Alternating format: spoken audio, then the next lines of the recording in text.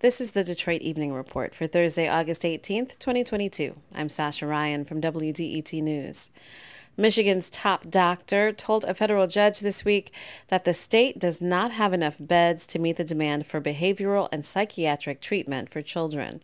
The Detroit News reports Department of Health and Human Services Director Elizabeth Hertel testified Wednesday in a virtual update of the state's progress in addressing problems in its foster care system. Hertel says across the state, the number of children brought to emergency rooms for mental health crises has increased over the last decade. The news has reported on children who have spent weeks in emergency rooms while waiting for foster care placements.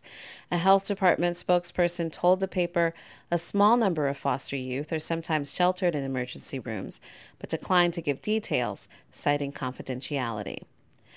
Detroit's Labor Day Parade will not happen this year. In 2022 and 2021, the Metro Detroit Central Labor Council canceled the event because of the COVID pandemic.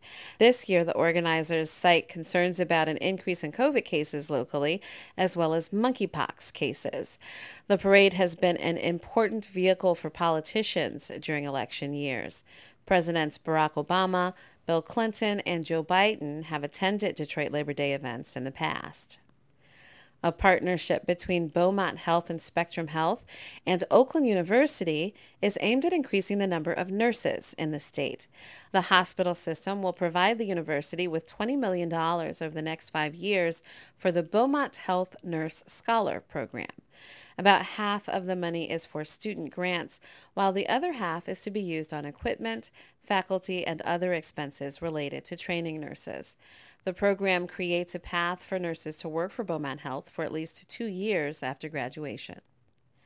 This year's first case of West Nile virus has been detected in a blood donation in Oakland County.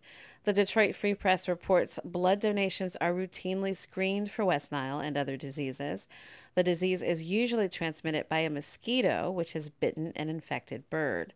The Centers for Disease Control and Prevention says most people who contract the virus show no symptoms. The giant slide at Belle Isle reopens tomorrow. The 40-foot tall slide will be open Fridays through Sundays until Labor Day from 11 a.m. to 7 p.m. Each ride will cost $1. Thanks for joining us for the Detroit Evening Report. We'd love to hear from you.